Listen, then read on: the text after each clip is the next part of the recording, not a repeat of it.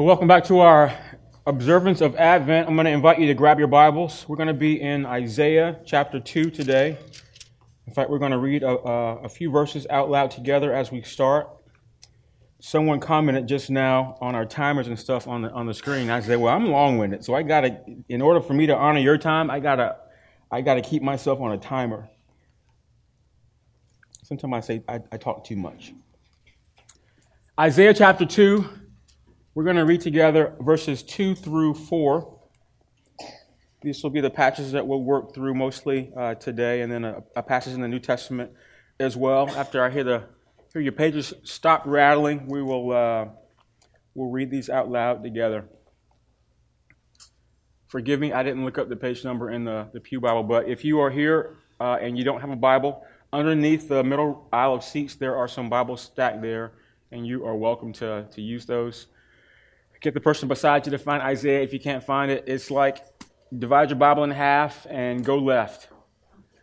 And if it helps you, 684 in my Bible. And you can have that Bible to keep if you need one. Isaiah chapter 2, verses 2 through 4. Let's read together.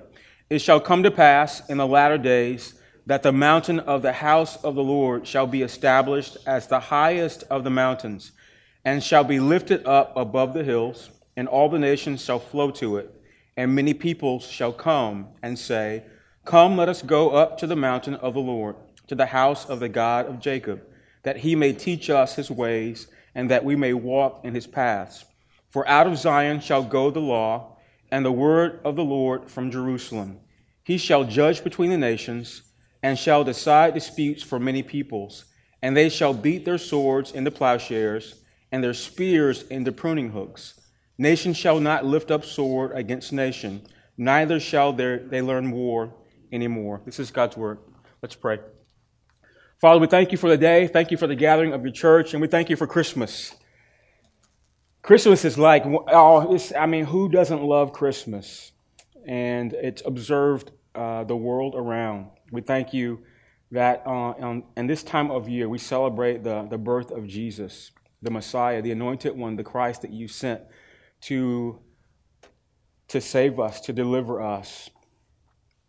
And Lord, even as we observe Christmas, we thank you that today, during our Advent celebration, we get to talk not just about the tradition of Christmas or the giving and receiving of gifts, but we talk about the real meaning of Christmas itself, the giving of Jesus, the one who is our hope and who is the greatest expression of love that you give to us, and that is joy for us. And today we learn that he also is our peace. In Scripture, through Isaiah, you said he is the Prince of Peace. And so, Lord, would you show us who you are today through your Scriptures? Open our eyes and open our ears that we might hear and see you, and that your gospel might go forth, and that our lives might be changed in the hearing of your word. We pray that in Jesus' great name. And everyone said, Amen. Amen. Advent is a celebration, a traditional celebration of the church, of the coming of Jesus, of the birth of Jesus. And the church has historically looked back to the Old Testament days where the people of God were looking for a Messiah. They wanted some hero to come and deliver them from the plight of their lives, from everything that was wrong with them internally, from everything that was wrong with them externally, for everything that was wrong about the world they lived in. They wanted someone to come and deliver them and make things better. And so the Bible unfolds the redemptive history of God, that God calls a people to himself. He desires for them to be his people. He tells them, I'm going to be your God as you follow my commands. And in the fullness of time, God's people fail to do that, and so God sends Jesus. He is God come to dwell in the midst of us. And so the church, the anticipation that the church had is fulfilled through Jesus. Jesus comes as a baby, but he grows up into a man, and by God's plan, this man is crucified on the cross. We celebrate the death and the resurrection of Jesus, obviously at Easter. And so for the church today, when we celebrate Advent, this historic celebration of Christmas, we aren't doing away with the traditions of the church. We aren't saying that traditions that we celebrate now are wrong, but we are focusing in on really the real reason for the season, which is Jesus, that he was anticipated to come and deliver us, that he has come. And for us today, our anticipation is that Jesus will yet come again, because the Bible says that Jesus is going to come back and he's going to gather the quick and the dead, and we will live with him eternally. That's what Advent is.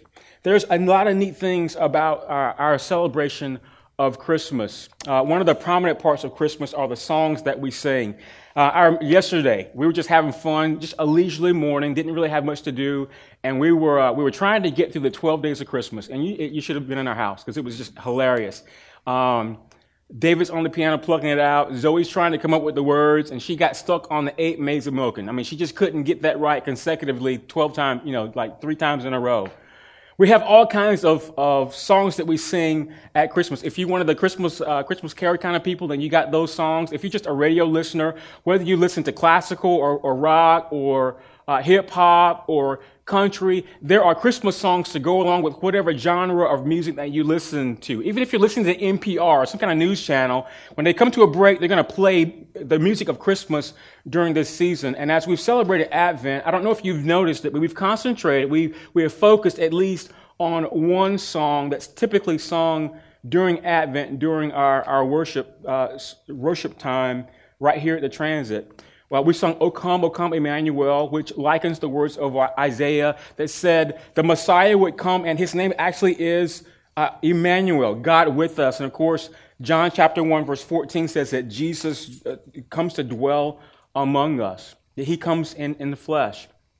We sang Angels We Have Heard on High during week 2 when we talked about love. And of course, that likens the Luke passage that we read during our candlelighting ceremony, where the angels just show up out of nowhere. They scare these shepherds, and this host of angels are singing, "Glory to God in the highest, peace on earth, goodwill toward men." Last week we sang "Joy to the world, the Lord is come." And of course, that's celebrating the fact that Jesus has come, but it's also anticipating that, there's sometimes I don't have joy in my heart. Sometimes the world that we live in, I mean, can you find joy?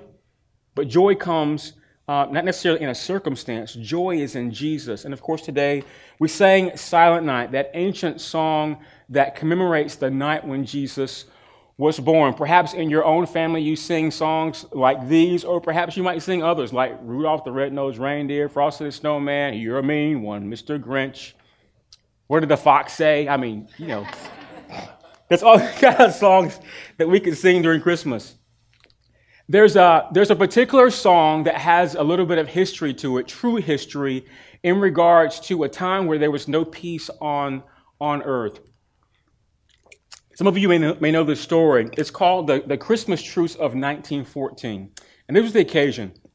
Pope Benedict XV, I think it was, World War I had just started. Okay, and primarily at this point you had the Germans against the Brits.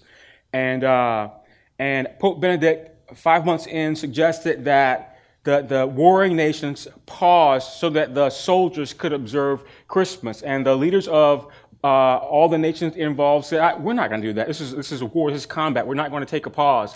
But the soldiers thought differently. And so Christmas Day, 1914, at the crack of dawn, a soldier reporting from the British trenches, this is trench warfare at the time, says all of a sudden they heard a sound coming forth. And it sounded like this: Stille Nacht, Heilige Nacht. If I remember my German from school, I would sing more, but I don't remember it. But it was the words of Silent Night. And they said, I know this song.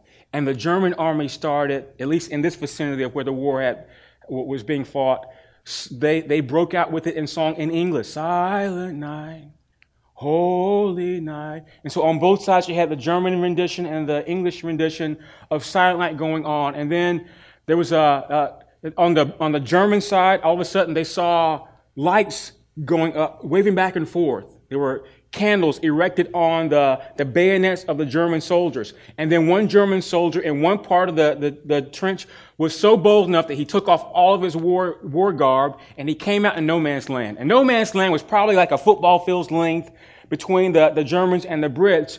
And the unthinkable happened. Right in the midst of World War I, there was a pause.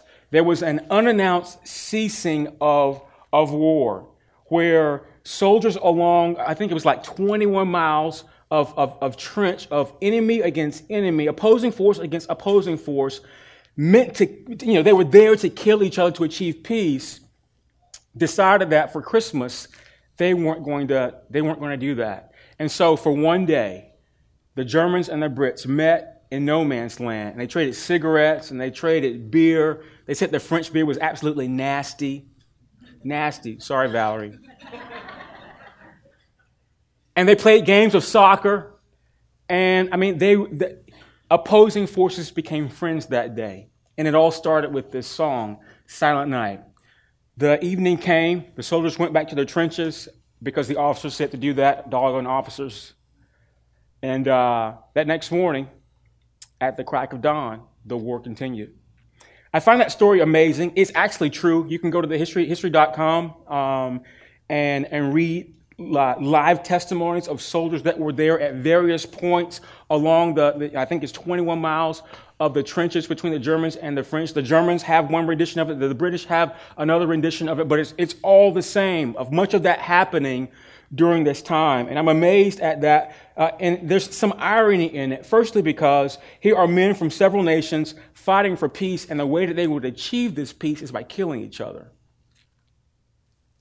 The second irony is the title of the war itself. You guys remember what World War I was called? The war to end all wars. That's ironic, isn't it? Because it didn't.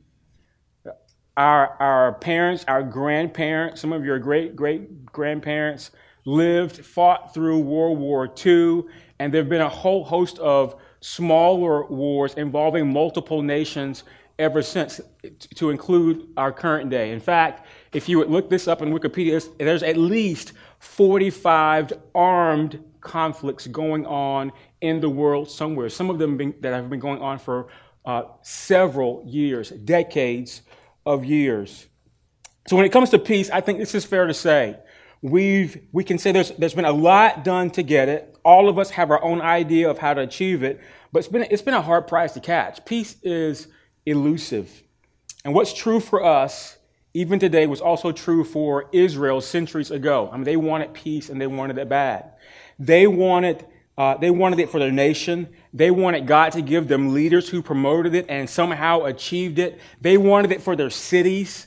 They wanted it for the neighborhoods that they lived in. They wanted it for their families and their relationships in their families. They wanted peace for themselves. And I would think, in our day, don't we want peace? Don't we look out at the world around us and say, you know what, this world is jacked up, and I wish things were better, especially now with the racial tension going on that's been going on for definitely the last 3 months. And you can go back to probably 2 years to some stuff that's been going on that would lend to us that, things aren't as good as we think they are. We're a world, we're a nation, we are a society, a culture that lacks peace. We've been looking at Advent through the words of the Old Testament prophet Isaiah. Isaiah lived roughly 700 years before Jesus Christ, and God used him to speak truth to the northern tribes of Israel. And really what we can see is from the moment that God delivered Israel out of Egypt, his goal was, his mission was to make them his people. Israel were to be God's cherished people, and he offered them the opportunity for him to be their God. And as we see it lived out, Israel had some good days, but mostly they had some bad days. In all the ways that God gave them opportunities to serve him, to love him, to be who he had called them to be, they failed. They simply didn't do those things that God would have them do, such that they would gain his favor and his blessing. And so God sends Isaiah. He sent several prophets, but we're talking about Isaiah here.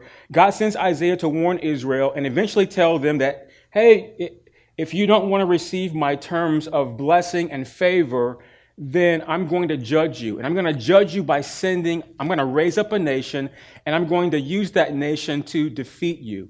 They're going to come and take away everything that you think is yours and that you cherish. They're going to kill some of you. They're going to take your land, and they're going to deport you. You're going to go into exile.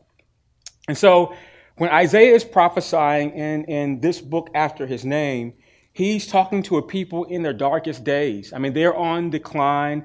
They have no hope. They have a nation, a wicked nation that's looming over them, and it looks like any peace or semblance of peace that they could ever hope for is out of the picture. Yet, in the midst of Isaiah saying, Israel, judgment is coming, God gives a word of hope. And so what we've read, and we'll read it again in chapter 2, right at the beginning of the book, is a word of hope. That though I'm going to judge you and judgment is going to hurt you, here's a word of hope that peace is eventually going to come. I'm not going to tell you when, but it is going to come. And that's what we read in verses 2 through 4. Let's read that again. Here's what Isaiah writes. And it shall come to pass in the latter days that the mountain of the house of the Lord shall be established as the highest of the mountains, and shall be lifted up above the hills, and all the nations shall flow to it. And many people shall come and say, Come, let us go up to the mountain of the Lord, to the house of the God of Jacob, that he may teach us his ways, and that we may walk in his paths. For out of Zion shall go the law, and the word of the Lord from Jerusalem. He shall judge between the nations, and shall decide disputes for many peoples, and they shall beat their swords into plowshares, and their spears into pruning hooks. Nation shall not lift up sword against nation, neither shall they learn war anymore. The central point of this passage is this phrase that Isaiah repeats at least a couple times, the mountain of the house of the Lord. You know, in Israel, as well as the pagan nations that surrounded them, mountains were a special place. They would use high places. You know, we would call them hills, but oftentimes they were actual mountains, and they would go to worship there. They would expect to meet God there. And of course, it had different flavors for the different nations. Sometimes they would set up rocks. They would set up pillars. They would have altars, and they would sacrifice on these. But they would do this on mountains, on high places, expecting to meet with God. And Israel was no different. Many of the significant events in Israel's history, in their religion, happened on mountains, happened on high places. Let me give you some examples. In Exodus 3, when God exposes himself to Moses, Moses has the theophany, this appearance of God in the burning bush. That's on a mountain. It's on Mount Horeb. Later on in Exodus 19, God has, of course, already delivered Israel out of Egypt. He's brought them to Mount Sinai, the Mountain Sinai. And I mean, this is really a vivid picture. As you read Exodus 19, God comes down. He condescends from his eternal dwelling, and he manifests himself in thunder and lightning and fire and smoke. Even the scriptures say they heard the sound of trumpets coming out of the mountain. I mean, it was a glorious thing. It probably scared them to death. That's why they told Moses, you go talk to God. We'll do whatever you say, he says. Just don't have him talk to us. Later on in Israel's history, Mount Zion becomes an important high place in their religion. Of course, Mount Zion is the city of David. It's another name for Jerusalem. Mount Zion is actually a small hill outside of Jerusalem, even till today. Mount Zion is the place where it's thought that the original temple, the temple that Solomon built, that David, his father, commissioned him to build, was at Mount Zion, either there or Mount Moriah. And then when you cross over into the New Testament, there's a lot of stuff that Jesus did that happened on mountains. In the New Testament, we see that Jesus preached one of his most famous sermons was on a mountain, Matthew 5, the Beatitudes. He was on a mountain. The Sermon on the Mount is what it's called. In Luke 6, Jesus, when he wanted to get away from the hustle and bustle of life, when the disciples were pressing him too much, Luke 6 says he went to a mountain to pray. And then last example I'll give you, one of the most prolific events that happened in Jesus' life was when he was transfigured. And he was transfigured in front of James, Peter, and John on a mountain. Okay, and of course there he met Elijah and Moses. And so this phrase, the mountain of the house of the Lord, is where the people came to meet and to worship God. And this is an amazing picture. In fact, What Isaiah is displaying here is a picture of a world that doesn't exist shy of Genesis chapter 1 and 2 when God created the world and everything was very good, and the end of the Bible, Revelation chapters 21 and 22, when God says he's going to bring in a new heaven and a new earth. And so Isaiah is giving us a picture of what peace looks like, what perfect peace looks like. And so in verse 2, he says there's coming a day, and he uses these words, latter day. And the translation there really is in the end of days. In other words, when the Messiah, when the Anointed One brings in the kingdom of God in its fullest, in the end of days, there's going to be a flow of nations to it, to a mountain. And so I think the picture that he's giving us is there's going to be this river of humanity flowing to a place where God is. We don't know what that place is, but wherever God is, there's going to be a flow of people, a river of humanity toward it. Isaiah is promising a worldwide miracle where all the nations will gladly hurry to worship God and learn his ways. And we should see this as a miracle that's already starting. Think about Acts chapter 2 at Pentecost. On the day of Pentecost, all God-fearers and Jews from the known world gathered in Jerusalem, and God poured out his Spirit. And in the midst of that, of course, those people spread to all the known world. And, of course, today we're meeting as a church. And so churches all over the world and Christian missions all over the world are charged with taking the message of the gospel and spreading it to all those that are willing to hear it. And so in verse 2, what he's doing is Isaiah is saying there's going to come a time when people are going to willingly flow to the mountain of the Lord. In verse 3, he uses these words. He says, "Come, let us go to the mountain," repeating the same thing that he's said before. And what he's pointing out here is we in our lives, we search for significance, we search for hope, we search for joy in all kinds of things. But what he's saying is true hope and joy and love and anything that could be good in your life is where God is. That's what he means by come let us go to the mountain of the Lord. He's saying if you want goodness in your life, go to where God is. And here's the message for us.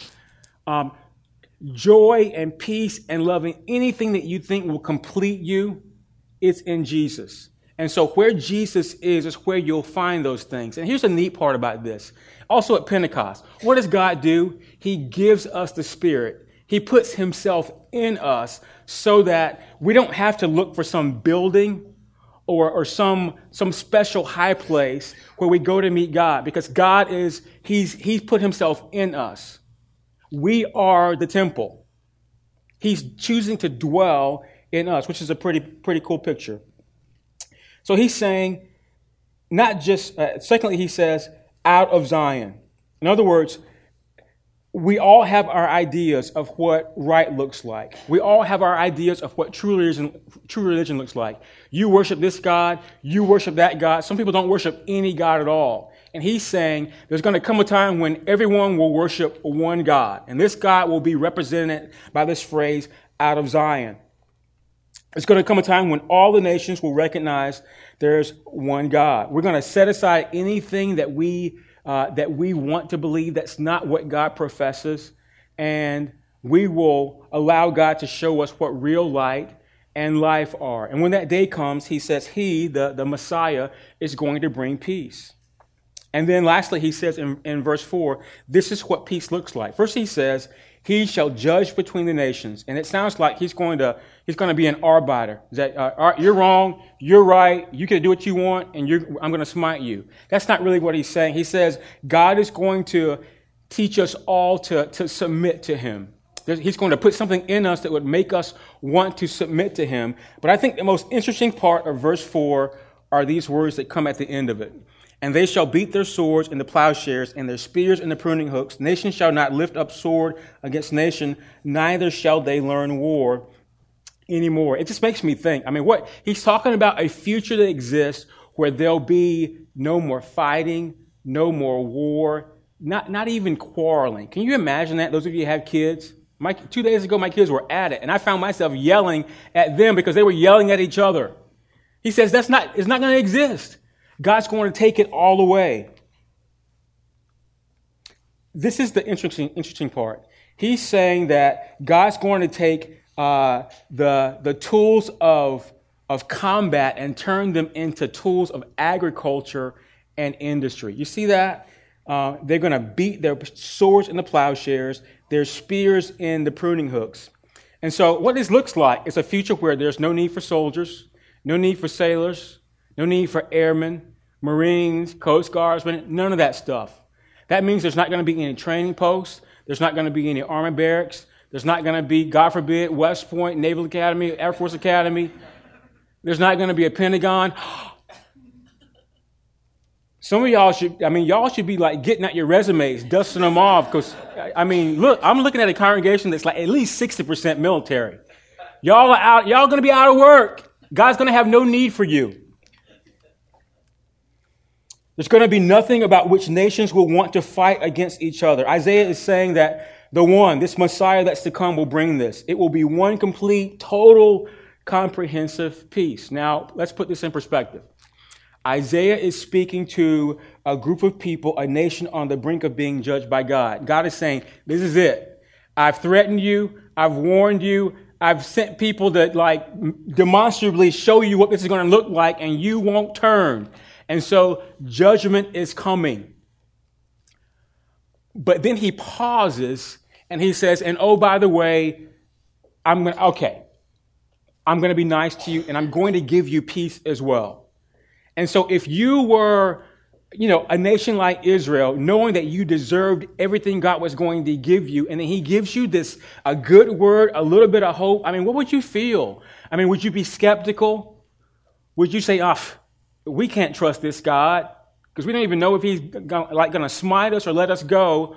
Or would you be ready to jump for joy that God is giving you a little bit of hope, that he's promised deliverance and it's going to come? And I think truthfully, they probably felt all of that. Fast forward 700 years. The truth is the northern kingdom of Israel never came out of exile. They never, as a consolidated group, made it out of exile. The Assyrians were conquered by the Babylonians. The Babylonians were conquered by somebody that I don't know. I should know, but I don't know. And eventually they were all conquered by the Romans, the Greeks. And the Israelites that were caught up in that as exiles just dissipated into the different lands. Now, the southern kingdom, actually, after 7 years of exile under the Babylonians, were returned back to the nation. And so 700 years, we cross into the New Testament, and Jesus is born, and a segment of Jews are no longer in exile. But Israel is still not an independent nation. They are under the thumbprint of the Romans. And the Romans are good for religious society because they take the Greek language and they make roads, and all that the Romans did for their society helped Christianity in its form to flourish. And it's under this guise that we hear about the Christmas story in Luke chapter 2 that we read during our candlelighting ceremony. And this is what we get in Luke chapter 2. And in the same region, there were shepherds out in the field, keeping watch over their flocks by night. And an angel of the Lord appeared to them, and the glory of the Lord shone around them. And they were filled with great fear. And the angel said to them, "Fear not, for behold, I bring you good news of great joy that will be for all the people. For unto you is born this day in the city of David a Savior, who is Christ the Lord. And this will be a sign for you. You will find a baby wrapped in swaddling clothes, lying in a manger." And suddenly there was with the angel a multitude of heavenly hosts, praising God and saying, say this with me, go to the last slide. Verse 14. Say it with me. Glory to God in the highest, and on earth peace among those whom he is pleased. Interesting passage. Isaiah prophesied that there would be a Messiah, a chosen one who would come and bring peace. And Luke records the event where the angels appear out of nowhere and firstly appear to shepherds, some of the lowest life in the ancient Near Eastern culture, and announce that a baby is going to be born. He's Christ. He's the Messiah. This baby is the one that's going to bring peace, glory to God in the highest. This passage is significant here in Luke because the angels are saying the time is finally right. All that Isaiah prophesied about 700 years ago is happening right here in your midst. And he says that to shepherds, lowly shepherds. The interesting thing in this is that Israel expected their Messiah. They didn't expect their Messiah to come as a little baby. They thought that their Messiah was going to come as a king. And you know what kings do, right? Kings do kingly things. And so when Israel's thinking Messiah, anointed one, Christ, they're not thinking that a baby is going to show up and that the God is going to manifest himself and announce through angels that, hey, the Messiah is here. Here he is. You're going to have to go to a stable to see him. And so this sight here, it's not what Israel expected. Kings, this is what kings do. They arouse the people. They build an army. They come up with a plan. They strategize and they go to war. And hopefully they're successful. If they're successful, they create the boundaries for their nation. They might even extend their own boundary.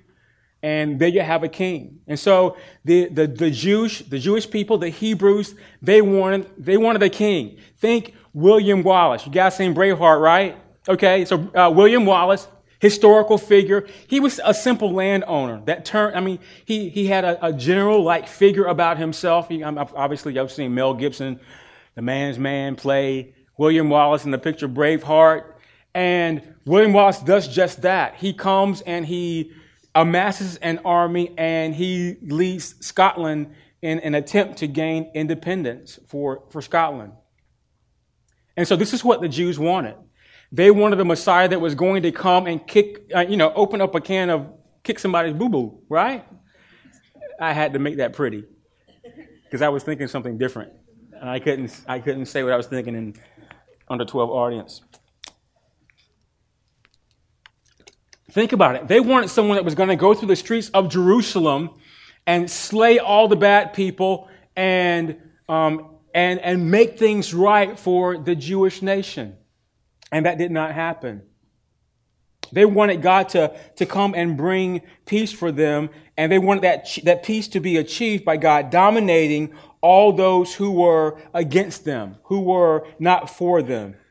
But of course, this is not what Isaiah was suggesting. 700 years before, Isaiah wasn't suggesting that peace was going to be achieved that way. And of course, you know the story. Jesus doesn't come, and he doesn't present himself as a warrior, as a general. In fact, Jesus doesn't come with a warrior-like persona at all. Scripture says that Jesus had nothing that was comely, that was significant about the way he looked, and his message was such that Jesus came meek and humble. He came with words that told the Israel people about the Jews about the kingdom of God. It was an upside-down world. Israel wanted a conquering king, and Jesus came meek and lowly. And this really is the tragedy of the Christmas story, is that Israel missed the day of their visitation. They missed the Messiah that they had waited 700 plus years for because they wanted to achieve peace in their own way. They had an idea of what right looked like. They had an idea of what peace in their world looked like. They had an idea of how God was going to do everything that he had prophesied and promised for them was going to look. And when it was right there, staring in their face in the form of a baby born in the manger, they dismissed him. They dismissed it. The gospel writer Luke records in Luke 19 that Jesus is on his way to Jerusalem. This is towards the end of his life. In fact, Luke 19 says that Jesus came in. He's riding on a donkey. Of course, it was prophesied that the Messiah would come riding on a donkey into Jerusalem. And of course, when Jesus comes in riding on a donkey with his disciples, there's hoopla. Hooray, hooray, Hosanna, Hosanna, blessed is he who comes in the name of the Lord. But instead of highlighting that, what Luke does in Luke chapter 19 is he records these words from Jesus in verse 41 through 43. Show that for me, guys, on the slide.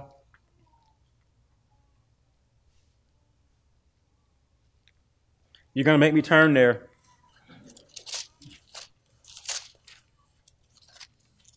All right, Luke 19, verse 41 to 43. Jesus says this, and when they drew near, this is Luke writing, and when he drew near and saw the city, he wept over it, saying, would that you, even you, had known on this day the things that make for peace. But now they are hidden from your eyes. For days will come upon you when your enemies will set up a barricade around you and surround you and hem you in on every side and tear you down to the ground and you and your children within you. And they will not leave one stone upon another in you because you did not know the time of your visitation. Jesus was an emotional person. The writer of Hebrews says that Jesus displayed moanings and groans for the people that God had sent him to. But there's only 2 times in all of Scripture that there are actually words that say Jesus cried. One was when one of his best friends, Lazarus, died. And this is in Luke 19. This is the other place that Jesus is said to have wept, okay? And this is important for us. Jesus is coming into Jerusalem. Imagine coming into a city, your favorite city of all the cities around the world. You see a welcome sign. Welcome, established whenever. And all that you wanted to, all that was good about that city, you see that it's gone to the wayside. And you just start to weep. And so Jesus is saying here, oh, Jerusalem, oh, Israel, you've missed the day of your visitation. If you only knew how to achieve real peace, if you only knew who I was and why God sent me, if you only knew that I am the peace that you seek. Jesus is basically saying the same thing that Isaiah said. I'm giving you peace, yet you don't recognize it. I'm offering you peace, yet you're rejecting it. You don't recognize the day of your visitation when it's upon you. The underlying message here in Luke 19 is Jesus is predicting that there's going to be another nation to come and decimate the Jewish people. In fact, the Romans come in 70 AD, destroy the temple, and the Jews once more are dispersed as a people. What this gets at, and I think this is very instructive for us, is Jesus is saying that because the Jews rejected the type of peace that God was bringing, he left them to their own strategy. And you know what? We do that a lot. We want life to go a certain way, and when it doesn't go that certain way, we get mad. We try to change it in our own strength, and when we can't change it, we still try to do things our own way. And it's as if Jesus is telling us, okay, today, so just like the Israelites, today I got some peace for you, and you got 2 choices. You can receive peace and live in peace my way, or you can do it your own way. Okay? And when we don't listen to Jesus, he lets us do our own thing. And if you haven't lived life long enough to know that when you do your own thing, you're going to mess it up at some point, wait a couple days. It's going to happen. And I don't know how about you, but typically when things are just out of line in my life and I'm trying to make it right, there's 3 ways that I try to make things right in my life. And I'm calling this 3 ways that I'm trying to achieve peace in my own strength. The first way is we try to change people. Think about it. You got to talk. Life is just going tough. There's the very first thought of yours, all right, so I got to change something in my own life? Absolutely not. All of us look to the people that are around us and say, you know what? If only my wife would change. If only my kids would change. If only my husband would change. If only my boss would change. But whenever we get into this idea of trying to change other people, it tends to end in more chaos. And the peace that we want, the change that we want, usually doesn't happen. And so if we figure out that we can't change other people, typically we try to change our circumstance to bring peace. And when we change our circumstance, usually we're trying to get more money, or we're trying to create a better prognosis for our life or for our situation. We might take on fewer responsibilities. We might think that, you know what, maybe if I just move to a different location, I'll move from this state to that state. If I'm in D.C., okay, I'll move to a different area in D.C. Let me just move to a different zip code and maybe life will be different. Maybe I can achieve peace that way. But I don't know if for those of you that, y'all, a lot of y'all are military, so you know that even when you move sometimes, just the chaos just follows you. It's just like, it just goes to the zip code that you're at. And so if you can't change people to bring peace, if you can't change your circumstance to bring peace, perhaps if I just change myself. All right, so uncle, I will try to change myself. I admit I'm my own worst problem. Sometimes we have to resort to that. And then we'll do other things. We'll try harder. We'll give ourselves self-talk and say, come on, you can do this. You can actually do this better. You can be better. And the truth is, it gets better for a little bit. But then life just turns to normal. What we should learn from our text today, through both Isaiah's writings and the short verses that we read in Luke's narrative, is that God prescribes a way of peace. And if we choose to go our own way, we get what our own way produces. Not peace, but chaos. And that's why Advent is so important. Advent reminds us that the way God comes to establish peace is not by destroying his enemies, but by taking their place. Did you hear that?